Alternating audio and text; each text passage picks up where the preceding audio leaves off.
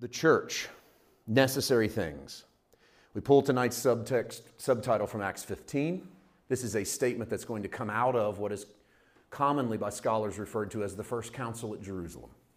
The First Council at Jerusalem is called in Acts 15, middle of the book of Acts, in response to this new phenomenon of Gentiles receiving Jesus. I call it a phenomenon because they had not seen this before. Up until Acts 10, we don't have record that Gentiles were receiving Jesus. And once they begin to accept Christ by faith, the Jewish founders, for lack of a better term, of the church don't know what to do with these Gentiles because the Jewish tradition has all of this back here, what we call the Old Testament. They looked at as the Torah, the Psalms, the Proverbs, the prophets. They had all of that to live by. They had plenty of codes. They had a lot of rules. They had a lot of laws. They believed that those laws made them special or that those laws were given to them because they were special. What does that mean for me if I'm special because I have a collection of stuff and then you get to come in without the collection of stuff? Does that mean I'm not as special? Does that mean you are as special as me? Where is my status? The early church was struggling with this idea. They didn't know what to do with it. Last week we preached or taught Get Out of Town. In that message, it was really an attempt to show that the early church had to spread the gospel outward because persecution pushed them outside. They could not stay in Jerusalem. They had to go to Judea, Samaria, the uttermost part of the earth. They weren't taking the gospel out of an impetus for evangelism at first. They were taking the gospel out because they were like cockroaches when the light came on. They had to go somewhere. And so the gospel isn't leaving in pure forms out, leaving Acts 8 and 9. It's just running. They're running from Jerusalem. In fact, by Acts 11, they're running to Jews in other towns, which is fascinating because here they go on their mission, but their heart is still not to go give the gospel to everyone. We get this idea that the early church was out here giving the gospel to everyone. They were not. They were ignoring people in the street and looking for their Jewish brothers and sisters to tell them our Messiah came. It is a massive revelation in the book of Acts that they are not to overlook people, that they are to stop Romans and Gauls and barbarians on the edge of the empire and strangers and introduce them to a Jesus they don't know anything about his religion.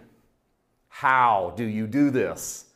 How do you it's one thing to take Jesus to your Jewish brethren and mention Moses and the Ten Commandments and David. And here's the son of David. Remember all those prophecies we grew up hearing about, the scriptures you know. I'm here to present to you that man is here and his name was Jesus. And he resurrected. Now try that on people who don't know your Moses and don't know your Ten Commandments and don't know your Torah and don't care about your prophets and don't care about a son of David. And you're trying to introduce them to a resurrected Jesus. And when Paul tries that, in Athens, they laugh at him because they're like, this is silly. You're presenting to us your Messiah, and we're supposed to believe he raised from the dead. And so early on, the church is going to find a lot of difficulty. So when Gentiles start, quote unquote, getting saved, a phrase I'm using that they didn't use, by the way, at least not in the way I'm using it. I'm using it because we're familiar with it. When Gentiles started getting saved, it was a miracle. It was a miracle. It was a miracle of intellect that they would believe on this Jesus for whom they had no religious connection. They're not like their Jewish counterparts. They're just believing on this Jesus because they must have had a real experience with him. They must have truly met the resurrected Christ to say yes to him, especially when he's so diametrically opposite of what you're hearing from your own empire. What Rome is pitching to you, which is that Caesar is the Son of God, and any sort of allegiance to anyone else as the Son of God is the only thing that gets you in trouble in the Roman Empire religiously. You can serve anything you want, just don't act like there's someone else that's God. And here comes the Christians claiming Jesus is not only the Son of God, but he's resurrected Savior. How are Gentiles coming into this? So that first is the first miracle. That's almost an intellectual miracle. It's almost a revelatory miracle. The Jews now have to deal with them. What do we do with them? Because we know what religion is. We know about Moses and the Ten Commandments and Torah and blood sacrifice. We know all this stuff. What do these people need to do? And so the message goes out quickly. If you're a Gentile and you're an acceptor of Christ, you believe on Jesus, you need to become Jewish.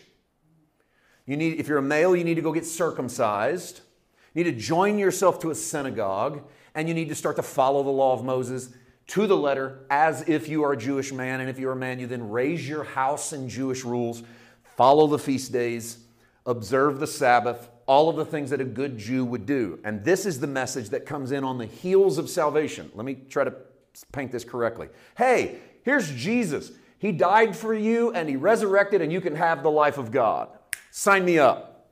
By the way, now that you've signed up, you have to do this and this and this and this and this so that you're really in. Sound familiar? We haven't changed our tactics much, is my point. What happens is an act of faith, grace by faith, and then we come in with, but you got to do this. So this whole idea that come to Jesus, he loves you. Now that you've come to Jesus, do this, this, this, this, this, and this, and you're really saved. That's not a new phenomenon. I want to show you it's as old as the book of Acts. But it was birthed out of, and it's still in this, by the way. I truly believe this. People that do that truly believe that they're giving you a higher quality of salvation. They truly believe that you've accepted Jesus. We're going to give you a high quality is live right. Do the right thing. Don't do the wrong thing. If you'll do that, then you're really saved. And I say the heart was in the right place. I was that guy. And what I meant by they're really saved is I thought those who had accepted Jesus out there in these other churches that didn't preach that kind of moralism or standards, they had a form of Christianity, but they didn't have the kind of Christianity Paul had or Jesus had. Even though Jesus wasn't even a Christian, but that would have blown my mind that Jesus wasn't a Christian a long time ago. And so I think their heart was in the right place, and I don't doubt that in this moment. But I want to show you that the council comes together and they're arguing over the Gentile question. Gentiles need to be circumcised. Gentiles need to follow the Mosaic law. And I got way too many scriptures, I know, to be going this long. So there might get some things cut tonight, but let's go with the flow. Gentiles need to be circumcised. Gentiles got to keep the law. The early church gets into an early fight. And they begin to argue amongst themselves, what do we really want to tell these Gentiles? This is a formative moment because what we tell them is what they're going to do. They don't have any other, we're starting a faith here. So we got to get this right. And so there's this massive battle this starts to be this surge. And the apostles, namely what's often you would consider the big three, Peter, James, John, and by James, I actually mean the brother of Jesus. So James, the brother of Jesus, Peter, whom the early church looked at as the chiefest apostle, and then John, the beloved, who's going to end up authoring a chunk of the New Testament as well. And then on the outskirts is Paul, Barnabas and Paul, and that's going to shift as the book of Acts turns. And I presented to you last week that I think the turn is not so much Luke controlling the narrative to follow Paul. I think it's the Holy Spirit following the one who's going to present the message of the new covenant. And so this is all brewing up. You can feel it bubbling. We're in Acts 15. Peter testifies. Barnabas and Paul testify. James testifies. And at the end of it, they write a letter. And what has to be the most important moment of the church in the book of Acts to this point, they write a letter and they send it with Paul to take it out to the churches, and the letter is to the Gentiles, and it reads this way. Acts 15:22. It pleased the apostles and the elders with the whole church to send chosen men of their own company to Antioch with Paul and Barnabas, namely Judas, who was also named Barsabas, and Silas. These are leading men among the brethren. So he's introducing the people who are bringing the letter. Because at this point, Paul's not yet famous for being Paul. Paul's only famous for being Saul. That's about to change. They wrote this letter by them, the apostles, the elders, and the brethren. To the brethren who are of the Gentiles in Antioch, Syria, and Cilicia, greetings. To the brethren who are of the Gentiles. There it is. We're writing this to Gentile believers on Christ. Ready? Here's what we want to say. Greetings. Since we've heard that some of you who went out from us have troubled you with words, unsettling your souls, saying, quote, you must be circumcised and keep the law, end quote.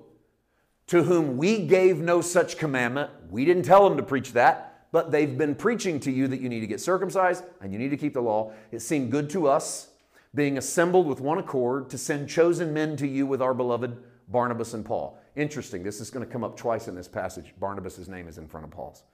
That will shift as the book of Acts unfurls. At this point, Barnabas is still the kind of the leader of that duo. 26. Men who have risked their lives for the name of our Lord Jesus Christ. We have therefore sent Judas and Silas, who will also report the same things by word of mouth. For it seemed good to the Holy Spirit and to us to lay on you no greater burden than these necessary things. That makes this next verse supremely important. Can you imagine? Whatever comes out of our mouth next, this is a big deal. Abstain from things offered to idols, from blood, from things strangled, and from sexual immorality. If you keep yourself from these, you'll do well, farewell. End of the letter. Simple. We're going to send 2 guys with the letter. We're going to send 2 guys as a follow-up so that you know the first 2 guys were real. That's how big a deal this is. We're going to send 2 sets of 2. 1 with the letter, 1 with the follow-up. If the guys don't follow up, then you know the first guys were liars. If they follow up, then you know it's for real. Pay attention. Here's the 4 things that the Holy Spirit, that's a big claim right there.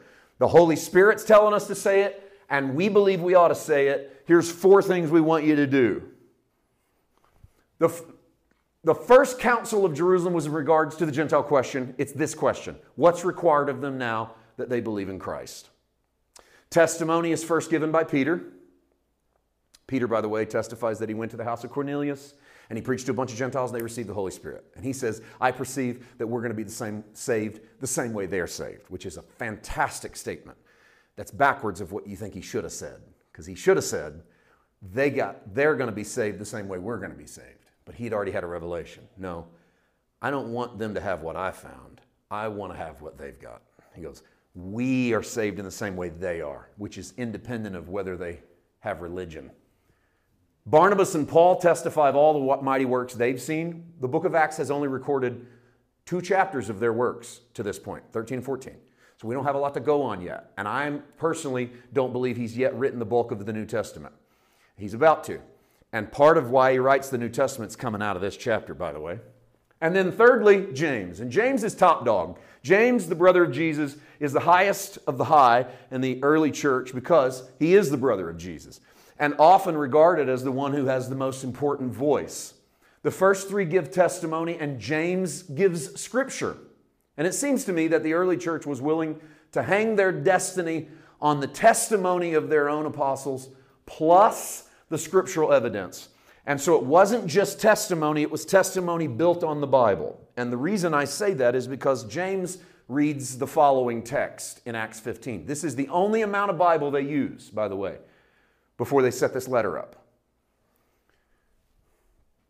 With this, the words of the prophets agree, just as it is written, after this I will return. Time out. See that little tick mark right there past the 16? That's a quote. It's only a single instead of a double because we're actually in the middle of a double. James is talking.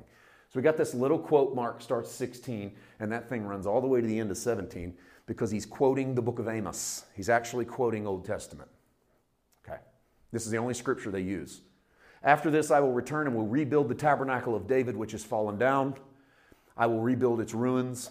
I will set it up so that the rest of mankind may seek the Lord, even all the Gentiles who are called by my name, says the Lord who does all these things. We've preached this before, and I do not have time to preach it again, so I will say this. There was no tabernacle of David. But David pitched a tent one time, and he put the Ark of the Covenant in it, and he let everyone come by and look at it that wanted to. And if you came by, he gave you a loaf of bread and a flagon of wine, and he threw a party outside the Ark of the Covenant. And everyone got to see the Ark of the Covenant for the first time in their life. And that made such an impression on the Old Testament world that they called that the Tabernacle of David. And when James heard about Gentiles getting saved, he went, wait a minute, maybe this is that. And so the rest of mankind may seek the Lord. All the Gentiles who are called by my name, says the Lord who does all these things. And so James gives to me the greatest contribution that he ever gives in the New Testament. I even think bigger than the book of James, is this moment where he quotes Amos and he realizes Tabernacle of David is alive and well. Gentiles get saved. Guys, if Gentiles get saved, don't wear them out with a bunch of rules and regulations and laws. Let's do better than that. And so this is their conclusion. Their conclusion was that they should not contribute to the quote-unquote unsettling of souls. We read that straight out of the text. By demanding that Gentiles are circumcised and that Gentiles keep the law. Circumcision would have been the physical manifestation that you're a part of the family of God. It would have connected you to Abraham. And the law would have connected you to Moses and Sinai. Circumcision meant you're in by race and blood. Keeping of the law meant you're in by morality. Early church said neither one. It's incredible because we think that being a legacy Christian and keeping high morals is the highest form of Christianity you can have. The early church knocks that down early in Acts 15. It goes, no legacy Christians and no high moral keeping to get you in. This isn't about what you can and can't do. They did feel compelled by the Holy Spirit to ease the burden. I'm using the scripture. I'm using their words. To ease the burden with 4 necessary things every Gentile should avoid. These are all avoidances. And notice, by avoiding them, they're not saved. They're already saved. They're not questioning whether these people are saved. They're questioning what these people need to do now that they are saved. Please get that. They're past the hurdle of can Gentiles get saved. They're not excited to be past it, but they're past it. They go, okay, they can. It's obvious. Now what should they do? They go, okay, if you do it, things will go well. It'll be well if you do it. We're not saying you'll stay saved. We're not saying you'll be more saved. And listen, don't you want to do well? I mean, don't you want your life to be a little better than it would be if you didn't do well? Of course, that's a pretty good sermon. Hey guys, I got a message for you today. If you don't do what I say, it's not that you're going to hell. It's not that you're not saved. But if you don't do what I say, or at least take it into account, there's probably going to be some stuff that could have went better. You go, oh, I'll pay attention to this. You know, I want in on doing well. And so 4 things. It's not 40 or 4,000. It's 4. It's pretty easy. It's like north, south, east, and west. And what are they? Number 1, don't eat things offered to idols. Seems simple enough. Doesn't make a lot of sense to the American Christian, but let me try to put you in their context. In the ancient world, there were all kinds of gods in the Roman and Greek empires. We're in the Roman Empire at this time, by the way. There's all kinds of gods. And all kinds of sacrifices being offered to all kinds of gods on all kinds of altars in a gazillion different temples, which means there's a lot of bulls and sheep and goat being killed daily. And you could go to the market and you could buy meat that had been offered in the morning or the evening sacrifice to various gods, and that meat would be sold to you as meat that had been offered to that god. And in those pagan religions, that meat would be considered a little bit kind of like holy meat. Like, this is the kind of meat we want to eat at our table. And you might come home and brag about it and go, this goat was sacrificed to Zeus today. And you would think, ooh, this is a special goat. Now, we kind of look at that stuff and go, haha, that's stupid. But just think in the cultural terms of the world of that day and recognize that we probably have our own little things kind of like that. You know, trinkets, superstitions. My grandpa carried this at Normandy. It means more than another coin does. No, it doesn't. It doesn't buy anything more than another coin buys. And someone else would look at that coin and go, that's dumb. Just go buy some ice cream with it. And you go, that's sacrilegious. My grandpa carried that on the shores of Normandy. That coin means more than other coins. See, kind of can grab a little bit of why it would have meant something whenever it becomes grandpa or service members or whatever. So drop that into that scenario. And so the early church goes, hey, stay away from the food offered to idols in the marketplace. Simple enough. Number 2, stay away from blood. Now, not just blood in general, but blood as an instruction from Torah. Leviticus 17:10 says this, whatever man of the house of Israel or of the strangers who dwell among you who eats any blood, I will set my face against that person who eats blood and will cut him off from among his people. 11. For the life of the flesh is in the blood, and I've given it to you upon the altar to make atonement for your souls. It's blood that makes atonement for the soul. 12. Therefore, I said to the children of Israel, no one among you shall eat blood, nor shall any stranger who dwells among you eat blood. 13. Whatever man of the children of Israel or of the strangers who dwell among you who hunts and catches any animal or any bird that may be eaten, he shall pour out its blood and cover it with dust. For it's the life of all flesh, blood sustains life. Therefore I said to the children of Israel, shall not eat the blood of the flesh, for the life of all flesh is in the blood. Whoever eats it shall be cut off. It's kind of repetitive. Kind of verse after verse after verse. In the middle of Leviticus 10, God goes, don't eat anything that's bleeding, which leads me to the third instruction in the book of Acts, chapter 15. Don't eat things strangled. These are actually from the same text in Torah, Leviticus 10. Don't eat anything that's still got blood in it, so no blood on the plate. And don't eat anything that was strangled, because a lot of the pagan cultures didn't necessarily kill the animal by slitting its throat. So they would kill it in other manners. And so this was a separation. and it's going to sound odd, but this is the only way to know to say this. These three made you look Jewish. Okay? Really. Because if you weren't doing these three, you probably weren't Jewish. So it's interesting that James goes, the Holy Spirit and we decided that there's three things you ought to do. Don't eat the meat offered to idols, don't eat blood, don't eat things strangled. By the way, good Jews observe these three. And then in what appears to be a left turn, the fourth one comes. Stay away from sexual immorality. And the word that is used right here in the Greek is a word that is almost always in the Bible translated fornication, which when we think of fornication, we think of sex outside of marriage, a phrase that they didn't have. What they did have was the Greek word porneia, a word which literally means illicit sexual intercourse. What's illicit sexual intercourse? Great question. That's what they would have asked. That's what people ask all the time. What's illicit? Sexual intercourse as given by God, textually was always within marriage. And so porneia was never sex inside of marriage. Porneia would be sex outside of marriage in whatever way that looked. We've taken the word porneia, illicit sex, and the root's pretty easy to find right there. We've even shortened it all the way down to the root for porn or pornography, graphy, that which is communicated usually by word, but can be videography, biography, that which is spoken or told or seen or written, biography about the individual, pornography, that which is written or spoken or seen about illicit sex. We've derived those words. They're not biblical, by the way, but the roots are. So what's the root? Sexual immorality, literally sexual intercourse. But that's not the end of the game, because the Bible speaks in metaphor a ton. The prophets of the Old Testament, all the way up to the book of Revelation, the word porneia is used to indicate the metaphor of idolatry, the whoredom of idolatry. For instance, in the Old Testament, God accuses Israel of porneia. How can a nation commit illicit sex? That doesn't make sense, because he's using it as a metaphor. You have committed porneia with the gods of other nations. Now, did they actually sleep with other gods? No. But what they did was they sold their allegiances to other gods. They worshiped them. They gave their time to them. They gave their money to them. They gave their attention to them. So the Bible uses the word porneia. You get to the book of Revelation, where we're committing fornication with the great whore that rides the beast. And all of these empirical images keep popping up. The word porneia pops up 5, 6, 7 times in the book of Revelation.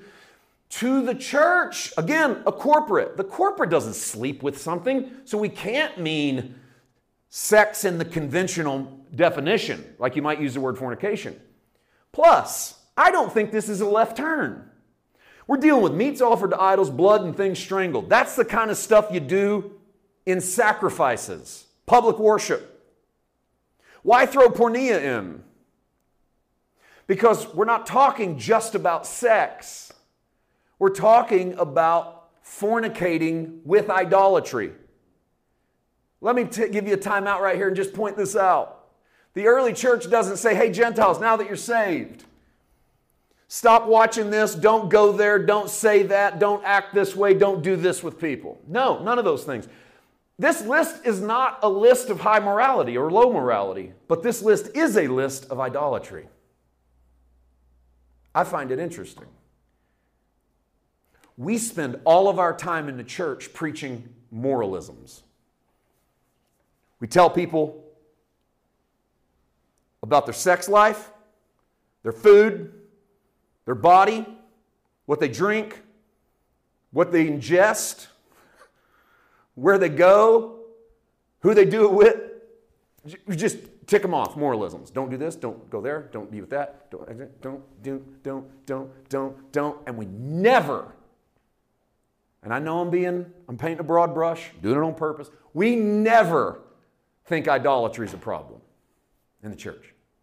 You know what a problem is? Sex. You know what the problem is? Drugs. You know what the problem are? Drinking. You know what the problem is? Cussing. You know what the problem? I mean, we just come up with them. Just it doesn't matter. And I can tell you, it's cultural and it shifts generationally, because there's some stuff they used to plow on and preach on and hound on when I was a kid that they're doing now. And then there's stuff that no one ever talked about that now just gets preached. It kind of goes with technology. It goes with what's going on TV. It goes with what's happening in Hollywood. It goes with society. We don't talk about idolatry, about serving something else. The early church was the opposite. They didn't bother a lot with moralisms, but man, they couldn't get off of that horse of idolatry. They just kept preaching about allegiance to Christ first. Everything else, secondary. In fact, everything else can't even be gotten in bed with at all. That's porneia. Now, I don't want to indicate that the early church had a lackadaisical idea about sexual immorality, because I don't believe that they did. However, I think that's missing the forest for the trees if that's where we land in this list of 4. In fact, the early church was staunch about marriage being the only outlet for sex, and pretty clear that if you used any other outlet, whatever you got was on you. That's kind of the teaching of the Apostle Paul. Whatever happens to you because the decision was yours. And Paul even goes, look, you're not... By the way, this wouldn't go over in the church. Paul even says this to the Corinthians. By the way, you're not very good with this sex thing, so don't do it at all. He tells the Corinthian church this. He goes, don't even get married. He goes, don't even get married. He goes, some of you are burning with lust so bad, you need to get married. But if you're not burning with lust, don't get married. The end of the world's about to happen. Be better off if you didn't have someone to go home to anyway. So you can't preach the Apostle Paul word for word when it comes to what you should and shouldn't do with this. But I'll be darned if you shouldn't listen to him at least attempt to try and explain to the early church what these things mean, because I think he walks out with this rolled up. He takes this letter and he walks out in Acts 15 and he reluctantly puts it in his bag because he believes in salvation by grace through faith. And he realizes that if you put these laws on people at all, you're going to cause problems. And he spends most of the rest of his ministry trying to explain what to do with these. He spends half of 1 Corinthians and all of the book of Galatians on this right here. Circumcision, keeping the law, that's Galatians. That's most of Romans, by the way. Fornication, meats offered to idols, half of 1 Corinthians. Now, the guy that writes 2/3 of the New Testament, the author of the New Covenant, spends a chunk of his ministry working on this. Because I think he walks out of that room. Here's Paul White's opinion. This is not thus saith the Lord, all right? Paul White's opinion. I think the Apostle Paul rolls it up at the end of the session of the Council in Jerusalem and goes, let's go. This ain't going to work. They don't need anything. They need the Holy Spirit and the grace of God. We don't need to put instructions and rules on them. All this is going to do is confuse people. And I think he walks out and he prays about it. And he goes, Lord, what do you want me to do about this? And I think the Holy Spirit inspires him and says, get your pen out and write. And let's work through some stuff. And that's what he does. And here's what it looks like. All right? Now, it's going to be quick reading. But I want to show you what it looks like. 1 Corinthians 6:12. All things are lawful for me. All things are not helpful. All things are lawful for me. I will not be brought under the power of any. All things are lawful. How much is lawful? There you go. If you believe Paul, all things are lawful. Don't stop reading there, though. Don't cop out and go, all things are lawful. We can do whatever we want. Because that's not how this works. Okay? You got to wrestle. You got to do the work. Watch him do the work. All things are lawful. I don't want to be under anything. I'm not going to be a slave to anything. So I'm going to be careful. Food for the stomach, stomach for food. God's going to destroy both of it in the end anyway. You're going to die. He goes, no matter what you eat or you don't eat, you're going to die and the food's going to rot. He says, so let's stop obsessing over food when it isn't that big of a deal anyway. The body's not for sexual immorality. The body's for the Lord. We're going to deal with fornication, Paul says. All right, that one's hanging out there. Let's do it first. Interesting, though, he'll spend 3 times as much time on the food argument as he does the sex argument, which I find very fascinating because we would be exactly the opposite. We would spend 6 times more on the sex argument while we rush to the restaurant after church. The body's not for sexual immorality. The body's for the Lord. The Lord is for your body. And God both raised up the Lord and he's going to raise us up by his power. Your body's for more than to be a sexual object. It's more than just to fulfill your sexual lust, and it's more than to be used to fulfill someone else's. All right? 15. Do you not know your body is a member of Christ? Would I take the member of Christ and join that to a harlot? Prostitution.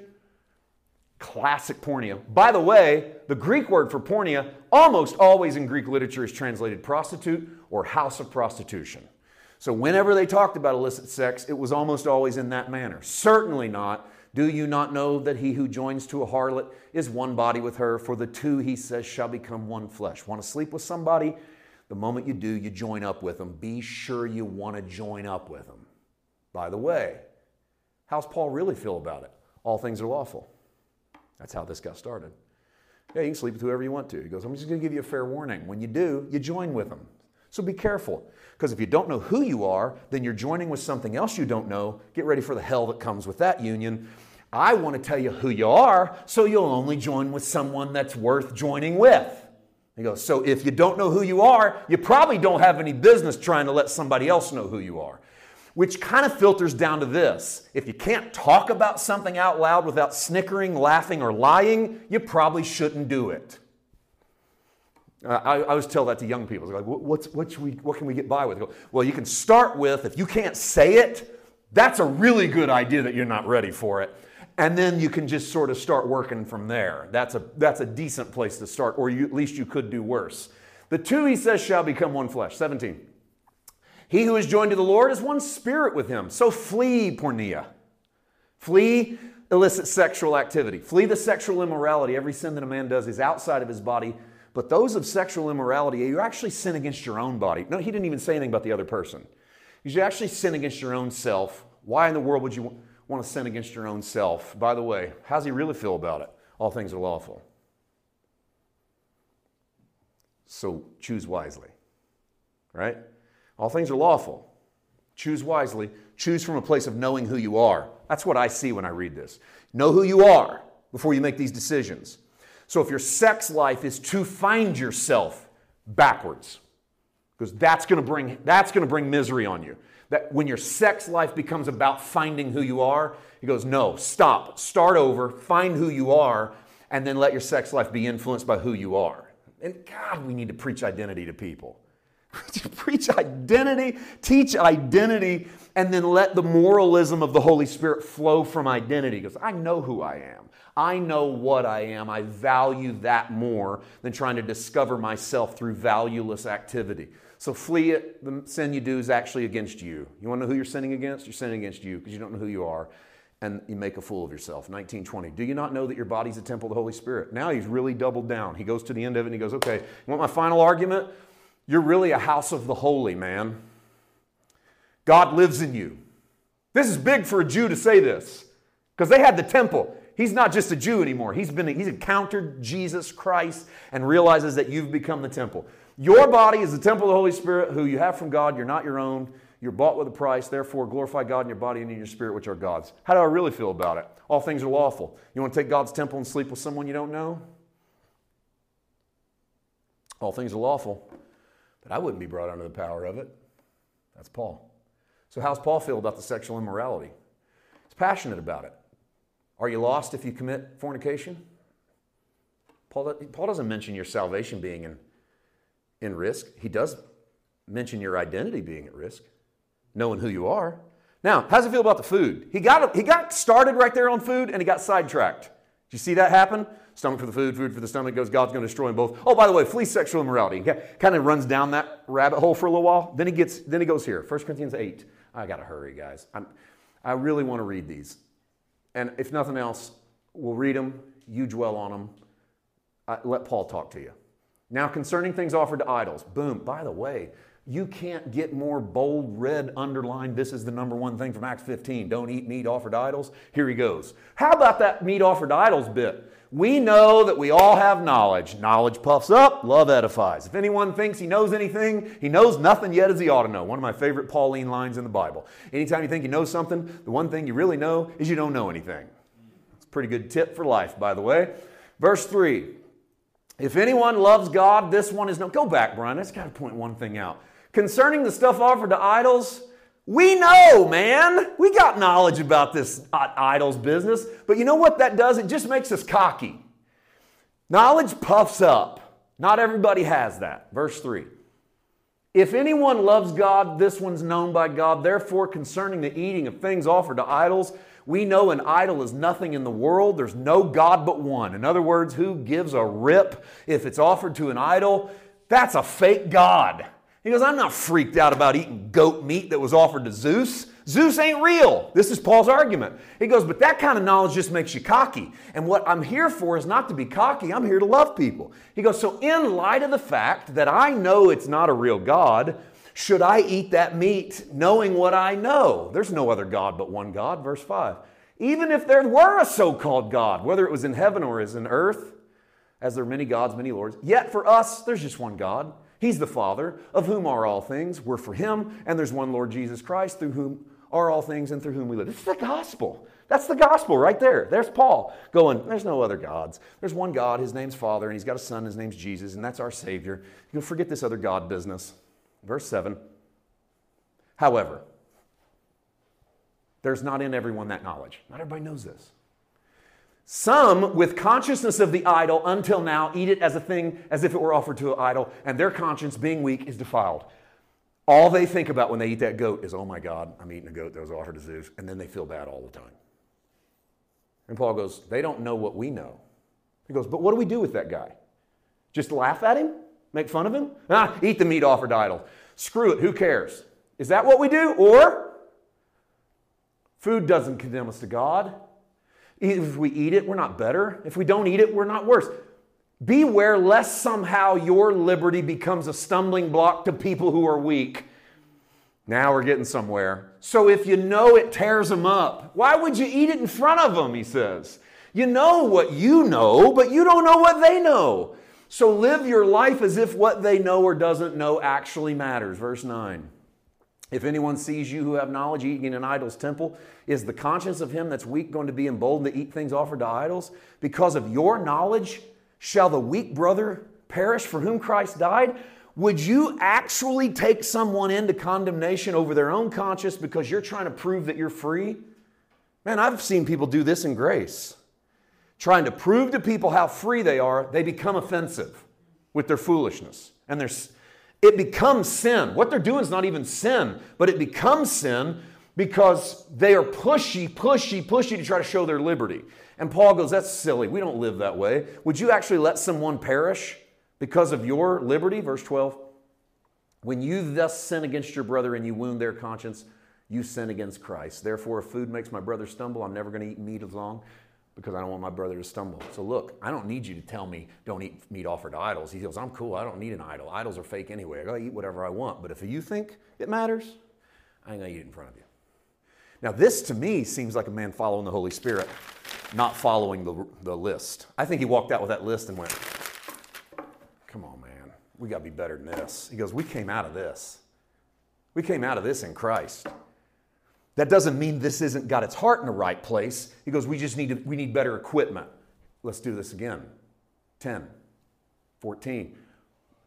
Brethren, flee from idolatry. I speak as a wise man. Judge for yourselves what I say. The cup of blessing which we bless, is it not the communion of the blood of Christ? The bread that we break, is that not the body? Okay? Good question. Is the bread the body? Is the wine the blood? You can answer that the way you want to. That's his question. 17. Go back. Did we miss those? There we go. For we, though many are one bread, we're one body, we all partake of one bread. Observe Israel after the flesh, are not those who eat of the sacrifice that partakes of the altar. I don't have time. I want to get to the main point here. 19. What am I saying then? Good question. What are you saying? An idol is anything? What is offered to idols is anything? Rather, the things which Gentiles sacrifice, they sacrifice to demons and not to God. I don't want you to have fellowship with demons. Listen, I'm not telling you to go out and eat the crap offered to idols. He goes, that's stupid. He goes, they're not offering them to your God. He goes, why would you go participate openly in it? But then he goes on to say this. You can't drink the cup of the Lord and the cup of demons. You can't partake the Lord's table and the table of demons. Are we going to provoke the Lord to jealousy? Are we stronger than he is? Guys, this is interesting because this is the same book. It's just Paul talking. He just keeps talking it out. And as he's talking, he comes up with new arguments. He goes, oh, what about this? What about that? What about this?